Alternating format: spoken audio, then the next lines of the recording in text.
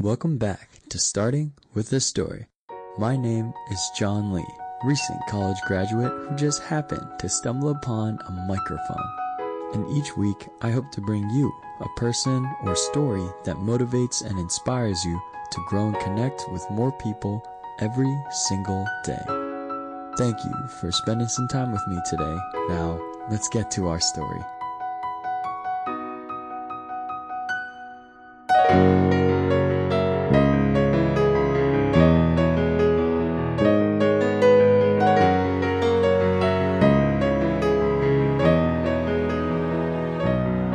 Good morning to all, a morning of good.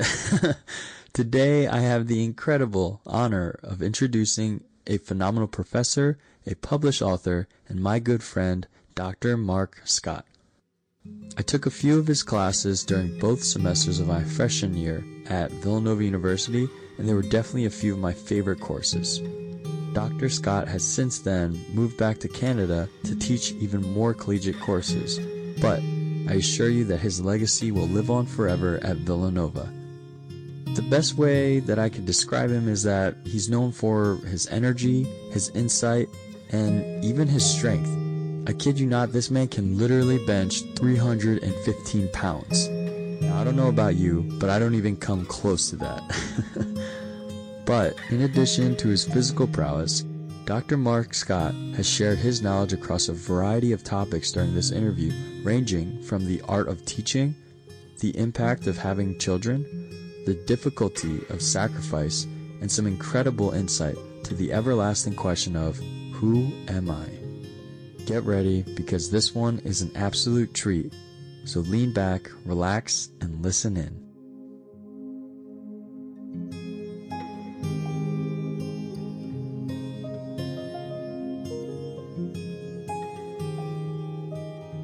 Alright, hello, welcome back to Starting with a Story. Today we have a doctor, a friend, and a professor. We have Dr. Mark Scott here today.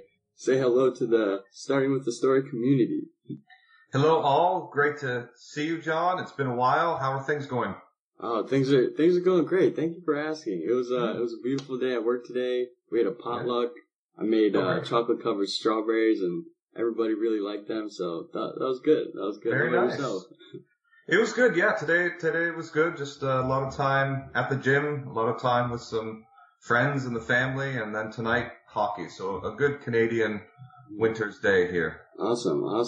So for all of the listeners that don't know Dr. Mark Scott, he was my professor back in college, my freshman and sophomore year.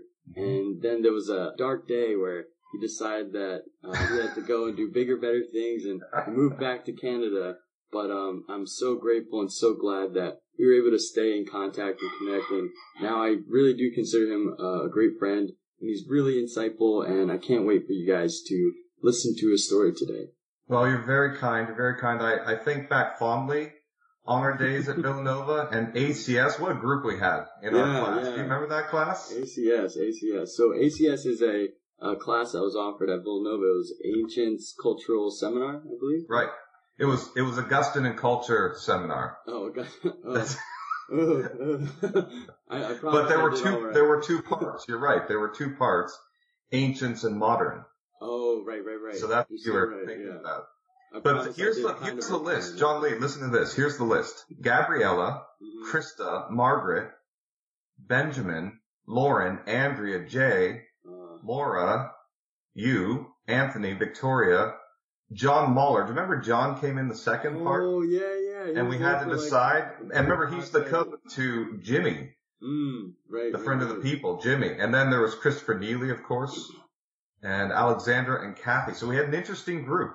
Yeah, we had a powerhouse of a class, and I'm still friends with a decent amount of them. So that class was awesome, and I really would like to point out that we were that close because of your class. In all honesty. Oh, that's kind. Well, it was the perfect forum to create a sense of intimacy because we were together twice a week for an hour and a bit. For an entire academic year. Yeah. And true. And we were gathering together to discuss big ideas and to look at kind of famous ancient texts as a great books course. So I think the format really was conducive for creating intimacy, and it was great because in contrast to lecture courses where you don't get to know your students very much, this was a seminar. So by definition, we were more in dialogue with each other. So it was a great time. Amen, amen. And as an engineer, we didn't have many discussion-based classes, so it was really refreshing to have a class where I didn't necessarily have to worry about formulas or math problems or figuring out a situation. I just could kind of unload and really get to the heart of situations and topics and really get to know other people through their writing, through their stories. And so I really appreciated that class. So a lot of the audience member, they don't really know who you are. They don't know how you ended up at Villanova, how you ended up teaching this course. Would you mind telling us a little bit about yourself, how your upbringing and your story and how you kind of came to where you are now? Sure, yeah. I always knew from a really young age that I wanted to teach and write. And so I went into my undergraduate at McMaster University to study religious studies, which is not a very famous major that people go into, but it was the topic that really interested me the most. So I went to McMaster University, and that's in Hamilton, Ontario, and had some really great professors and really great mentors there. And so after doing my undergraduate there in religious studies, I went on to Yale Divinity School and did my master's there and made some great friends and more great professors. And then finally I went to Harvard University and did my PhD there in religious studies through the Committee on the Study of Religion. And after that, I taught at Concordia University in Montreal and the University of Missouri in Columbia, Missouri. And then it was after that that I came to Villanova. And it was interesting because Villanova was a change of pace for me in a number of ways. One was because it had a Catholic identity. I'd never taught at a place that had an explicitly Catholic identity. And the other way it was different is my teaching wasn't exactly in the area of religious study. It was more in the Great Books program, which is an interdisciplinary program. So in two ways, it was kind of outside of my comfort zone, but I really grew to love it and love the students and my colleagues in the Augustine and Culture seminar and in the Theology and Religious Studies department. They're just really first-rate people. So I look back fondly at it and think about the students often and my colleagues from there. So that's how I got there. There was a lot of moving around and from Canada to the U.S. and different parts of the U.S. And that's how I ended up at Villanova. Yeah, awesome. I'm so glad that you did end up at Villanova for at least a little bit. Yeah, I was there 3 years. 3 years. I was, from 2012 to 2015. Awesome.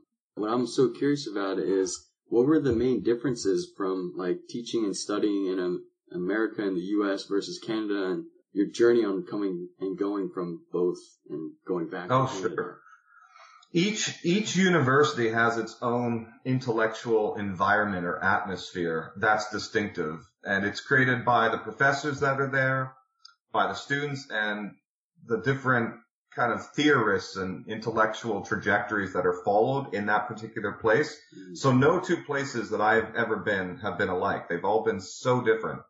And so I would say at McMaster University, I had professors that were really excellent. And so we were really focused on intense textual study and a lot of writing assignments. And so in some ways it was a very kind of traditional education, learning how to read carefully and to write carefully. At Yale Divinity School, one of the big differences was that you had all of these people from different countries and different states. So it was a lot more international flavor. And the emphasis there, in addition to careful reading and writing, was to have a constructive edge, to learn how to make an argument and to learn how to develop a professional identity. So that was a kind of key difference. And it was more globally focused, I would say, at Yale Divinity School. And then at Harvard, at that level, I was doing a lot of advanced research. And so you start to narrow your focus to your, whatever your dissertation happens to be. And there, as at Yale, it was great to be in constant contact with really high caliber people and scholars. But each environment was different. The campuses were different. And I learned, I learned something from each place and made friendships from each place. But they were never identical. And that's why I think it's helpful for people who do multiple degrees to do it at different institutions, because you get a sense of how things are done differently and you learn different lessons from each place. So I think it's enriching rather than getting every degree from the same place. Yeah, for sure. So as you know, I just recently graduated from Villanova and still on the kind of journey on, do I want to go back to school or do I not? Right. And, I don't really know what I want to do right now. Like, I'm working and making money is nice, but at the same time, like, advancing my education is always like a great investment in yourself and personal development. But, what things really stuck out to you when you were pursuing and furthering your education? Like, why did you do that? The passion and, kind of what drove you throughout that whole process? Yeah, I think that's the key word, passion, because you can't get through those long nights at the library and many, many months of solitary study without having a deep passion that's fueling you, because it's difficult. And you spend so much time in the bowels of the library looking at ancient texts that people haven't taken out since 1954. And so you really have to have a passion that sustains you and a vision to know why you're there and what you're doing and to have goals, big goals, and then smaller goals that are attainable to help get you there. So like I said, I always knew I wanted to teach and write. And so I knew that getting a PhD was necessary for me to pursue the next step of becoming a professor. So I always had these goals in mind. And then I would try to make each day about something, having a smaller, achievable goal. But I would say, for you, if you're wondering about whether to do higher education, just think about what do you want to do ultimately. It's like at Villanova when they had the leadership. You can be in Faith and Reason and leadership and all of these learning communities. And one of the big principles in the leadership learning community was begin with the end in mind. And so if you're to pursue a degree, what's the end toward which you would be moving toward? And so if it's an MBA, what would be the purpose of getting an MBA? And then what's the right timing as well? Because sometimes if you leave too much space between, say, your undergraduate and doing a graduate degree, you can lose interest in and lose the passion. Yeah, so there's a case to be made to doing it right away before you get too comfortable and complacent making the Benjamins. The Benjamins. Amen. So you mentioned that you multiple times that you started at a very young age where you knew you wanted to be teaching. What were those experiences that led for you to find that passion? Yeah, as a young man, I was always a voracious reader, so I always read a lot. So I always read a lot of literature, the Bible, C.S. Lewis, and I feel like so many people don't do enough of that nowadays. Yeah, well, we didn't have cell phones back then, right? Yeah, we didn't. True. So I wasn't texting anybody. I wasn't texting anybody, and we didn't have Netflix, so I wasn't binge watching anything. You're missing out. And I lived also in the forest. I lived kind of in a secluded area on 10 acres of land. And so it's not like I could just go outside and play basketball with my friends. We were out in the wilderness a little bit. And so when we weren't working the land, chopping wood or shoveling snow and things of that nature, and we weren't playing hockey, we played a lot of hockey and sports in my house.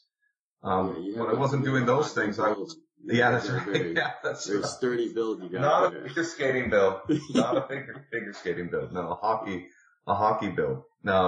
So when I wasn't doing those things, working or playing sports, I was reading and imagining a life of teaching and writing. And so that set me on a course really early.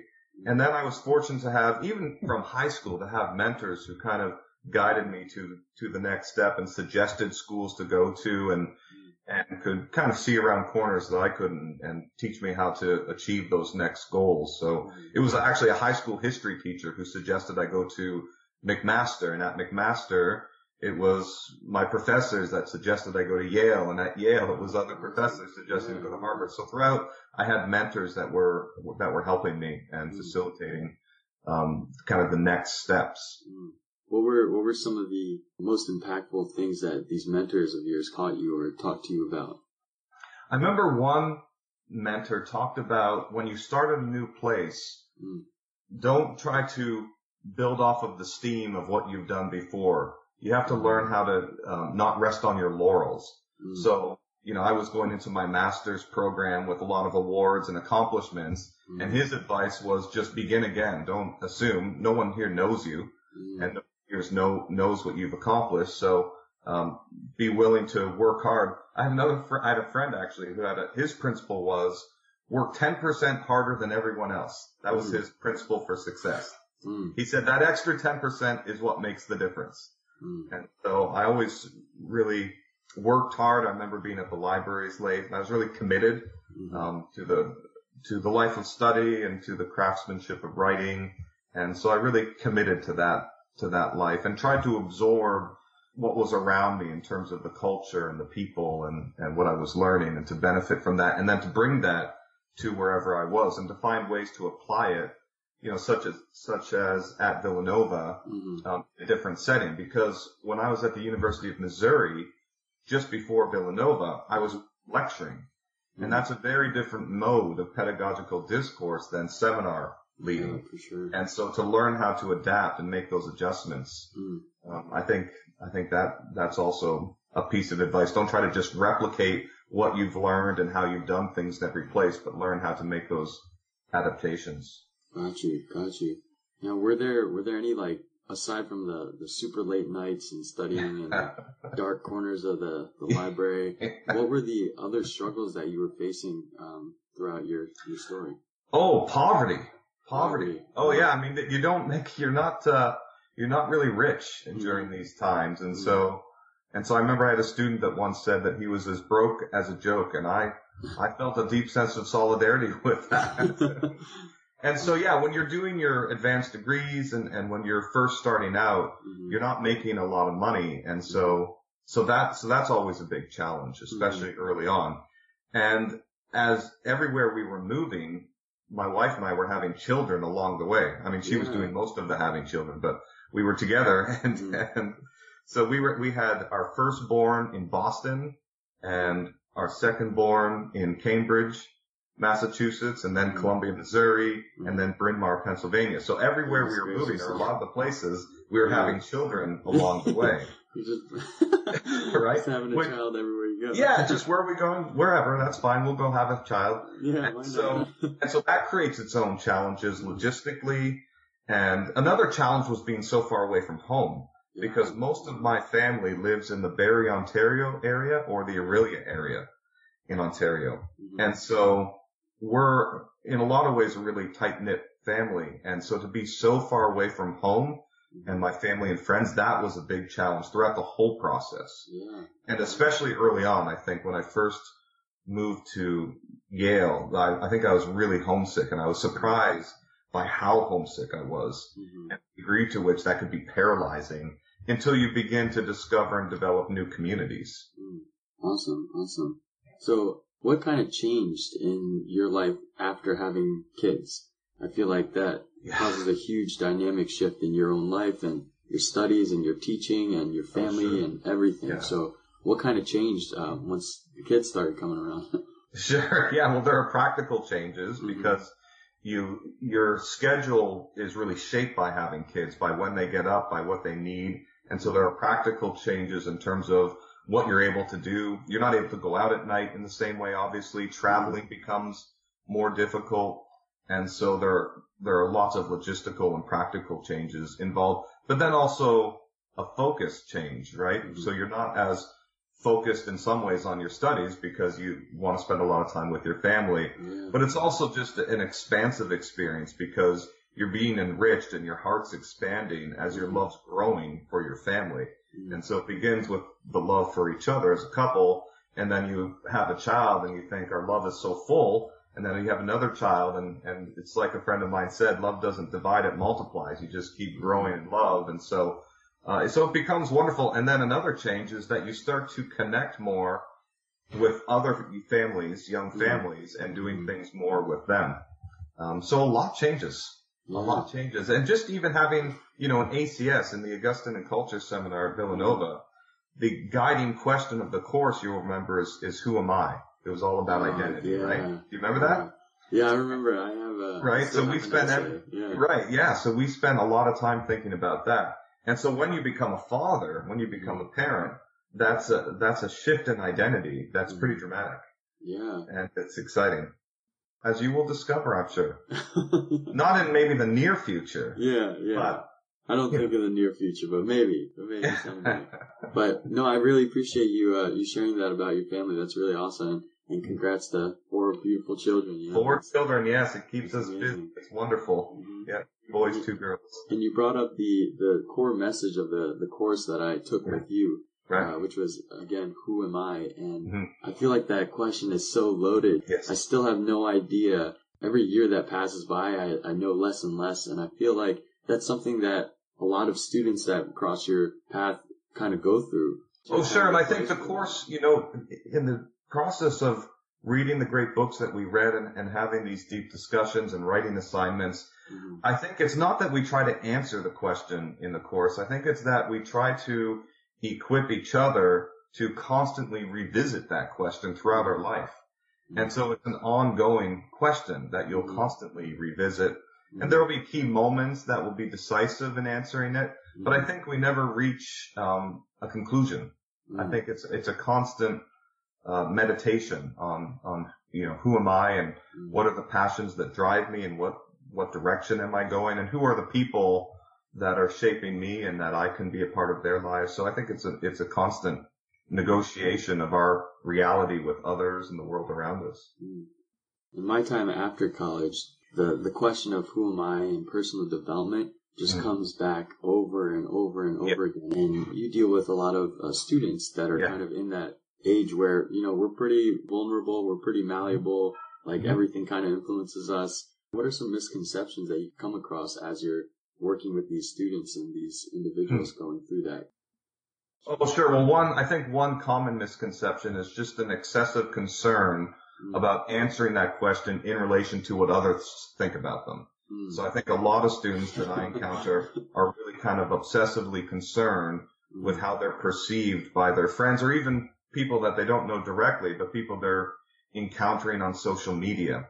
And so I think they put a lot of weight on the question, who am I, through the lens of, well, what do other people say about me? And so I think that's a mistake. Because I think people can teach us about who we are, but they can't answer the question exhaustively. And if we give them the power to define us, then I think inevitably that's going to lead to a kind of warping. And so I think that's one. I think sometimes I find that students, they're afraid to kind of dig deep. They're afraid to really push themselves. And I find they encounter these barriers, and whether it's fear of trying their very hardest and not succeeding, I think that's a barrier. I think there's a fear about appearing to try too hard in front of their peers. I think that's a pressure. And so that can get in the way of trying to answer the question, who am I? They don't really put themselves out there as fully as possible. And there's all these social pressures that I think help to account for that. Yeah, for sure. And then there are so many distractions. Right? There's so many distractions. Way too many. How can you answer the question, who am I, when you're checking your phone every 2 minutes for who's liking your Instagram picture or something, right? Yeah. So there's a lot, and that's hard. I think there are a lot of distractions right now. This is Starting with a Story. I'm John Lee, and we'll be back shortly with Dr. Scott's insights on distractions.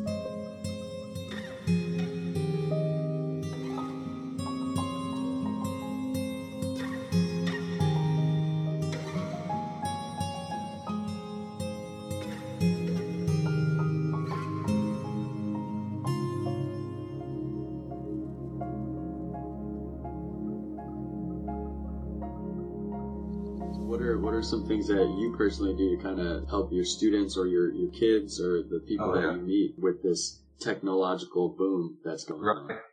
Well, with respect to technology, I really try to limit it, both for myself and especially for my kids, so that we're not fully immersed in it and involved in this kind of societal wide addiction to technology. So I do try to limit it. I'm only on Facebook. I'm not on, for instance, Twitter, because I don't think the world needs all of my unfiltered thoughts. Oh, are you kidding? I feel like so many people would love to read those. Like, do you think I should get on Twitter sometime? I think so. I really do. You have some crazy insights.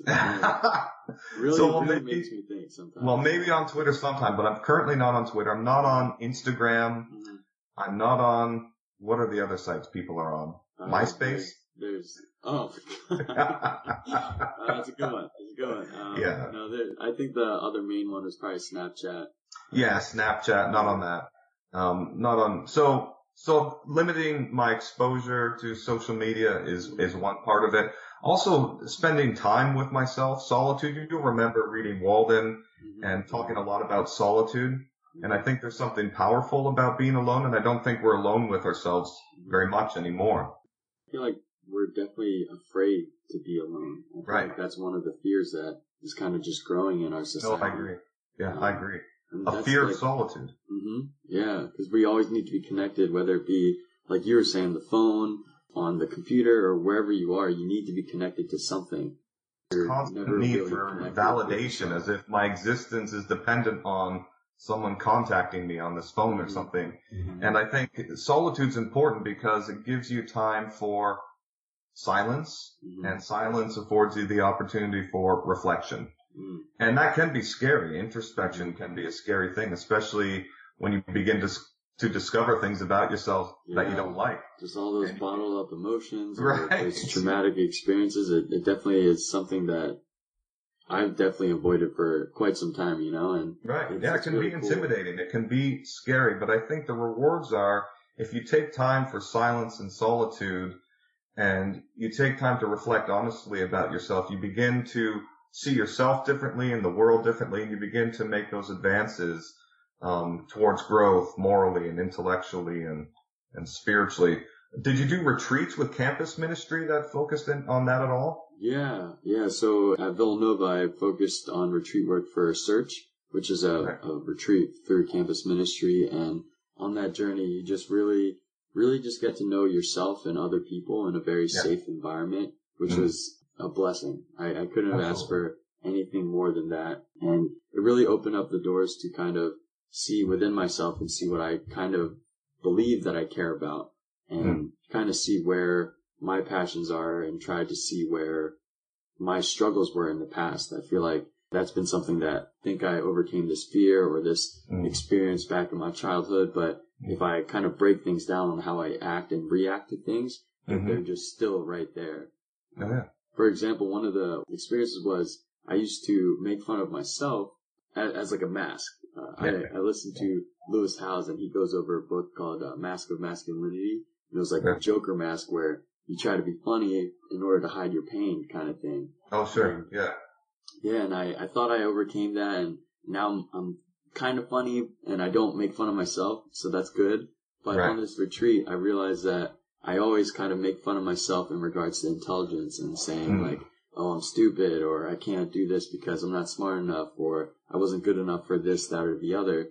And I remember one of my good friends, Alyssa, she basically said to me, like, didn't you just tell me that when you were younger, you used to make fun of yourself to hide your pain? And I was like, I did say that. And she's like, what are you doing now? And I was like, oh my gosh. And it was a huge, huge moment that I thought I overcame, but I didn't. And I wouldn't have been able to do that without that safe space of that retreat. So. So she helped facilitate that epiphany. She helped you realize that. And it's so true with humor, that humor can be used to bring people together, but it can also be used to push people away and to put up a barrier, to put up a mask.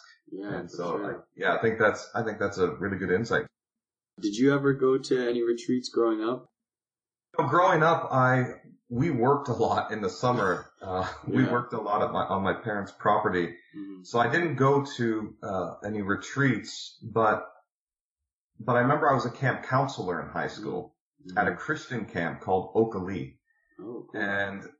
And I remember really enjoying it, really enjoying the intimacy of getting to know people in that setting, and being outside of the regular kind of structure of society and life.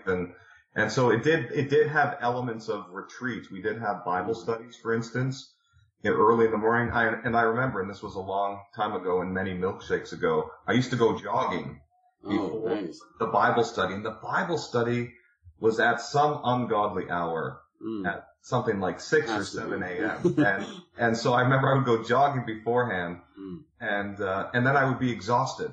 And I think sometimes I fell asleep during the Bible study. That's possible. But it was, but I really think those are powerful experiences, and people always talk about the takeaways and the spiritual insights that they gain from them. Was it you that told the story about how you held hands at a retreat that you went to? Do you remember the story about?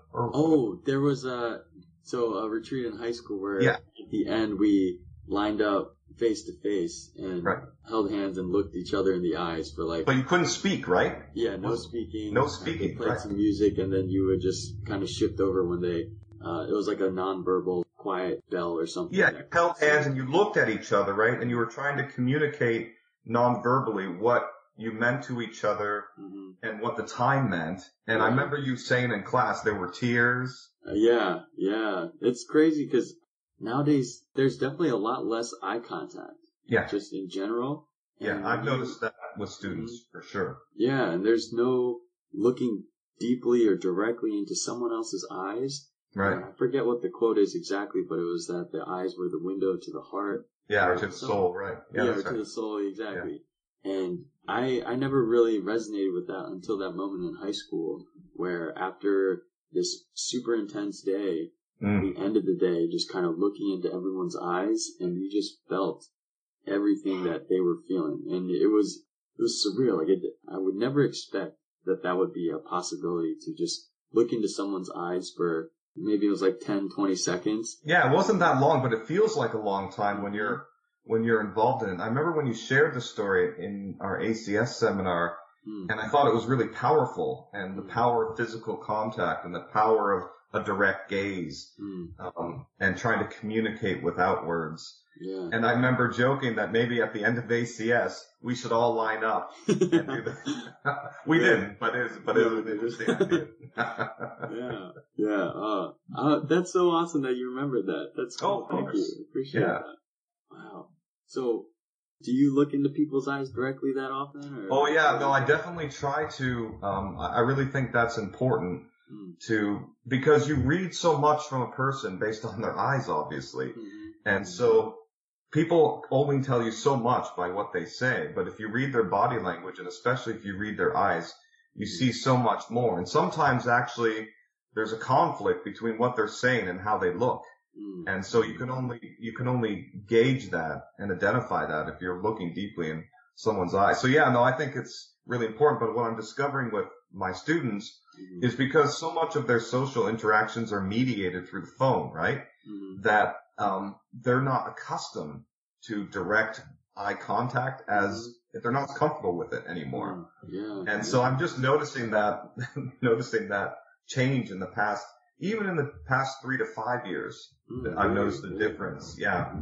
As social media and technology is becoming more ubiquitous in social interaction. And I think it's a loss. And, to communicate with someone over the phone, which I almost never do, is such a limited way of communicating. To text people, I'm thinking of. It's just so limiting, and it's such a controlled medium. And I just think it loses all of the fun and danger of direct interplay and conversation. And so, so I think about that a lot, and I worry about getting to a place as a society where we lose that capacity for just direct interpersonal communication without technology. And I recognize, as I'm saying it, the irony that you and I have direct contact right now via technology. But it can be good, and we're looking in each other's eyes, so we're doing all right. Yeah, we're doing all right. Okay. I feel like maybe the second best thing for our situation right now. Right, yeah. The practical, the distance, right? The physical distance. The distance. Trying to bridge that. Yeah, for sure. what are some memories you have about our ACS class? Any conversations you remember or moments that come to mind? I just remember a lot of like just shenanigans. There was just listening to others' insights. I'm trying to think of like a specific moment, but it's escaping my mind. But I remember, some days you probably noticed that not everyone read like a section or. Oh, is that what? Wait a minute. Are you saying that occasionally a student walked into my ACS class without having done the reading? Because if that's the case, I need to send a group email to everyone. Tori would have done it. Yeah. Maybe for Ben. Sure. Ben in first semester. Semester Ben would have done it. Yeah. But what really resonated with me was the fact that we could still have such a fruitful conversation about it just from your guidance of the conversation and just being able to get past that and really kind of get the insights from the students themselves. I thought that you were able to really pull things out from us that most teachers wouldn't be able to. Oh, well, that's kind. Thanks. Yeah, I think I recognize that students, especially in the first year, but every year, they're pulled in so many different directions. And so it doesn't make sense to have a punitive atmosphere where if you haven't done the readings, that the class time isn't going to be productive.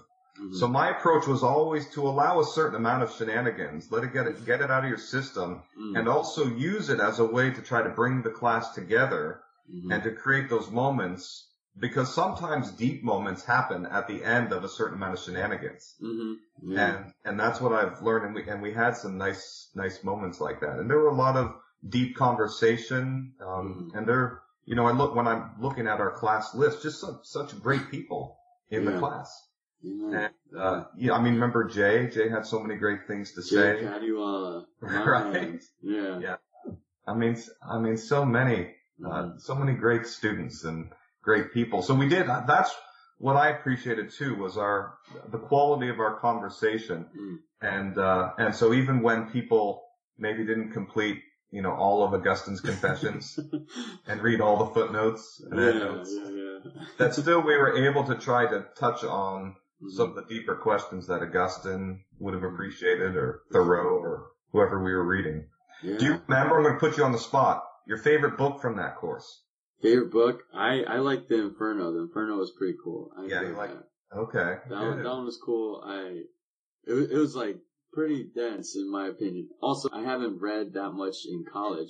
Last time when we spoke, I mentioned that I read more books in the past like 6 or 7 months. Yeah. The past like 6 or 7 years, which is crazy to say, but I really woke up after graduating to see like, oh, I'm learning something from a book. That's crazy. Like that, for some reason that didn't click for me in college.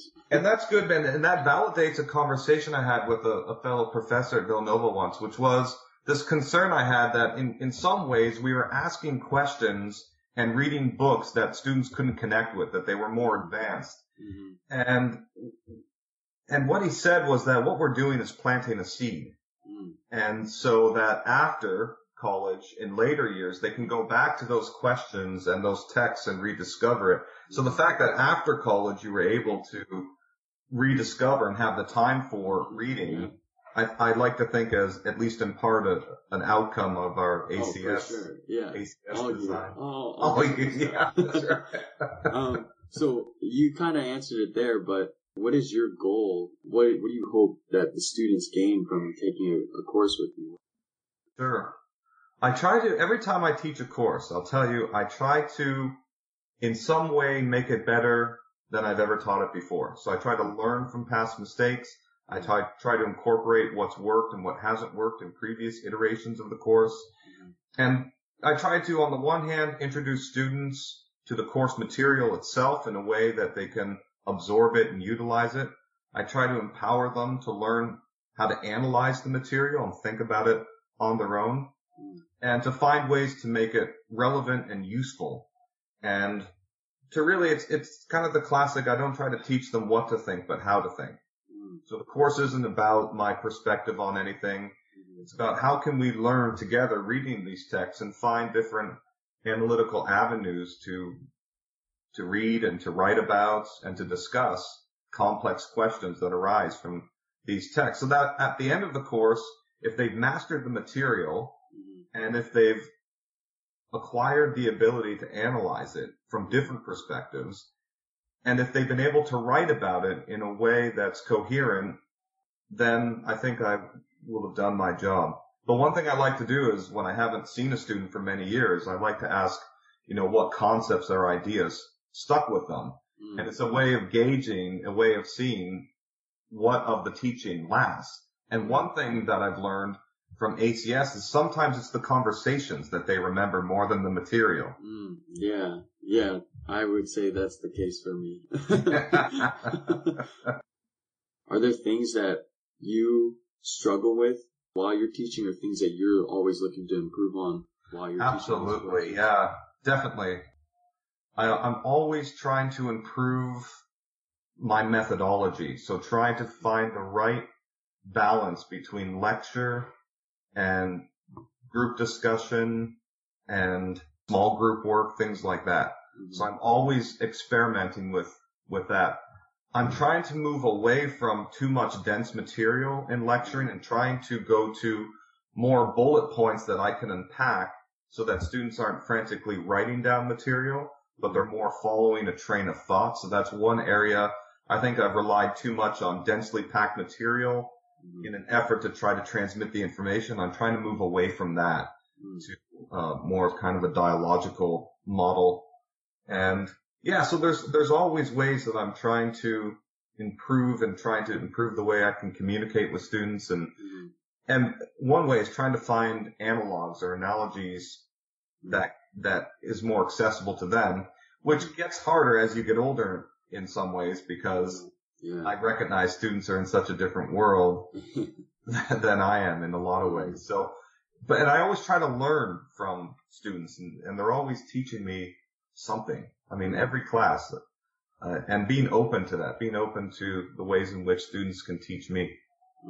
So yeah, so I'm always trying to improve every year. Awesome. Now, a lot of your students are either graduating or entering the real world, the adult world. Yes. What are some pieces of advice that you would give to people that are entering the real world and just trying to start their story? Sure. Yeah, I would say have a plan. Have a plan for what you want to accomplish and how to get there. I would say be patient. Be patient with yourself and be patient with the process. And don't lose touch. Don't lose touch with the people the friendships in your life that have mattered.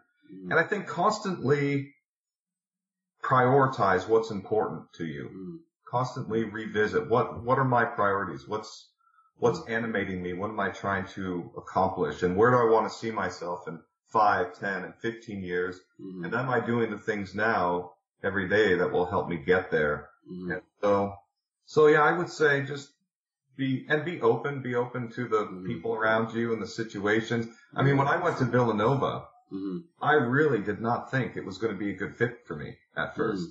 And so I walked in with some trepidation. And then I realized quite quickly that it was a perfect fit in a lot of ways and that I was really energized by it. So just be open to surprise. I've constantly been surprised. And so try to have that sense of adventure and mystery to existence and you just never know what's coming next. But yeah, the real world, the undiscovered country that's coming. And it's just another adventure. It's just a new stage, and to try to take what you've learned and try to continue to grow. Just always be willing to grow. Yeah. So when you had to kind of choose your priorities throughout, what are some of the hardest things that you kind of had to sacrifice in your pursuits? Well, you're right, because every choice you make, when you consider it, it has enormous consequences. Every yes is 1,000 no's, and every no is 1,000 lost futures. And so to realize the gravity of your choice without becoming debilitated by that realization, because that can happen too. Yeah, that's right. But no, to realize that sacrifices will have to be made. So for me, the big sacrifice, one of the biggest sacrifices, was going to school in the U.S. and teaching in the U.S., which I loved and which was so enriching for me. The sacrifice was time with family back home in Canada. And that was a major sacrifice. And it was hard for us, and I think it was probably hard for the family. And so I recognize that and acknowledge it, and then try to appreciate now, for instance, where we're living about 3 hours from where I'm from, to appreciate the fact that we can now interact with our family a lot more easily. But everything has a cost. There's a cost-benefit analysis for every decision. And I would say that was probably the biggest sacrifice on the road in my education and early teaching was being away from family and friends. So do you think that you've reached where you want to be in regards to your life? Where do you see yourself in your 5, 10, 15-year advice? Oh, sure. Yeah. It's always hard to predict. And the life in the academy, it's difficult to project in terms of where I will be and what I will be doing. I think in 5 to 10 years, I will still be teaching, hopefully still be writing, still be learning and growing. And, I hope to still be actively involved with my students and students that have graduated and helping them achieve their goals. And so in a way, when I look back 5 years, I'm doing a lot of the similar things that I was doing back then, but just in a different context. So I'm constantly open to innovation and adventure, and who knows what will happen next. But I know that wherever I am and whatever I'm doing, I'll be striving to do better work and to be better and to really just be actively involved with the people around me. That's one thing I found. It doesn't matter where you are. They're wonderful people. And if you're just open to a new relationship and new friendships, that becomes harder when you're older because your time's limited, especially with 4 kids, right? Yeah. I mean, it's just my time is so limited. So, and you already have such deep friendships that you're invested in, and you can't sustain every friendship. Yeah. And so your time's limited, and in a way your dance card is full. And so it's easy to say, well, I'm just not going to be involved in any new relationships. But I think, it's very easy to do the older you get, especially. But I think I really try to be open to the new friendships that are before me and the new opportunities. And there's always something to learn, and there's always areas to grow. And so I'm always trying to reach for what's next in myself and in the world around me, and trying to be better in all of this, talking about identity, better as a husband, father, better as a professor, better as a writer, and in all of these different facets. How can I improve? And what am I doing well, right? So that you're not constantly trying to eye for deficiencies, but what am I doing well, and how can I build on that? What are some things that you hope to work on and improve on? Yeah. Well, I'd say in the next 5 years, I would like to develop some new courses where I'm teaching. I'd like to improve the curriculum, kind of at a more making moves. That's right. Trying to improve the program and the curriculum that we have. So that's more of an administrative level, which is boring, I know, but it's something I want to do. And trying to undertake some new writing projects over the next 5 years. I love once I get writing, and I think in a lot of ways I'm more of a Moses than an Aaron. I prefer to write. I'd rather write than talk. And so trying to get involved in that more. And what I find with me is the more I write, I get absorbed in it so quickly. I get lost in it, and I love that. I love to write. You have a few publications already out there, then. That's right. Out and about, right? Just for the audience to say, what were the names of those books? Sure. My first book's called Journey Back to God, Origin on the Problem of Evil, with Oxford University Press. And my second book is Pathways in Theodicy, an introduction to the problem of evil. Awesome. Cool. Yeah. Before we end, I know we're getting a little close to the end of our time here. I want to take a time to thank you for your influence in my life and the students' lives that you teach. As I mentioned before, you really do a great job with really bringing out the best and the deep parts of students that, they don't necessarily get to express or talk about or really reflect on. And I think your course, your personality, and your ability to kind of draw those aspects out of each individual you meet is just so fascinating and so admirable. And I definitely try to incorporate that into my kind of interactions with the people that I meet. So I want to thank you for that. And just thank you for, spending some time with us today and sharing. Oh, your insights with the community. Well, I'm touched. Thank you, John Lee. Thank you for your friendship and your vulnerability. And I want to say hi to all the Villanova alumni out there. Yeah, for sure.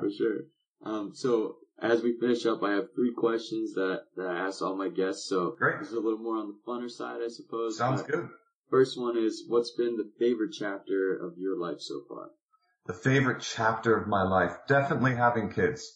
Fatherhood is such a joy, and you discover things about yourself and your spouse when you have kids. So definitely the chapter with kids has been my favorite. Is it the chapter with the first kid, the second, third, or fourth? All of them, definitely all of them. Okay. Yeah, because we had some debate about whether to have a fourth, and we finally did, and I'm just so happy. And definitely, yeah, it's a lot of fun. Having a big family is a lot of fun. Awesome. Second question is, if you had to give a name to the next chapter in your life, what would you name it? Oh, John Lee. So the name to the next chapter in my life, Transcendence. Whoa. I'm going to let that one simmer. Let it sit for a minute. Let it soak in a little bit.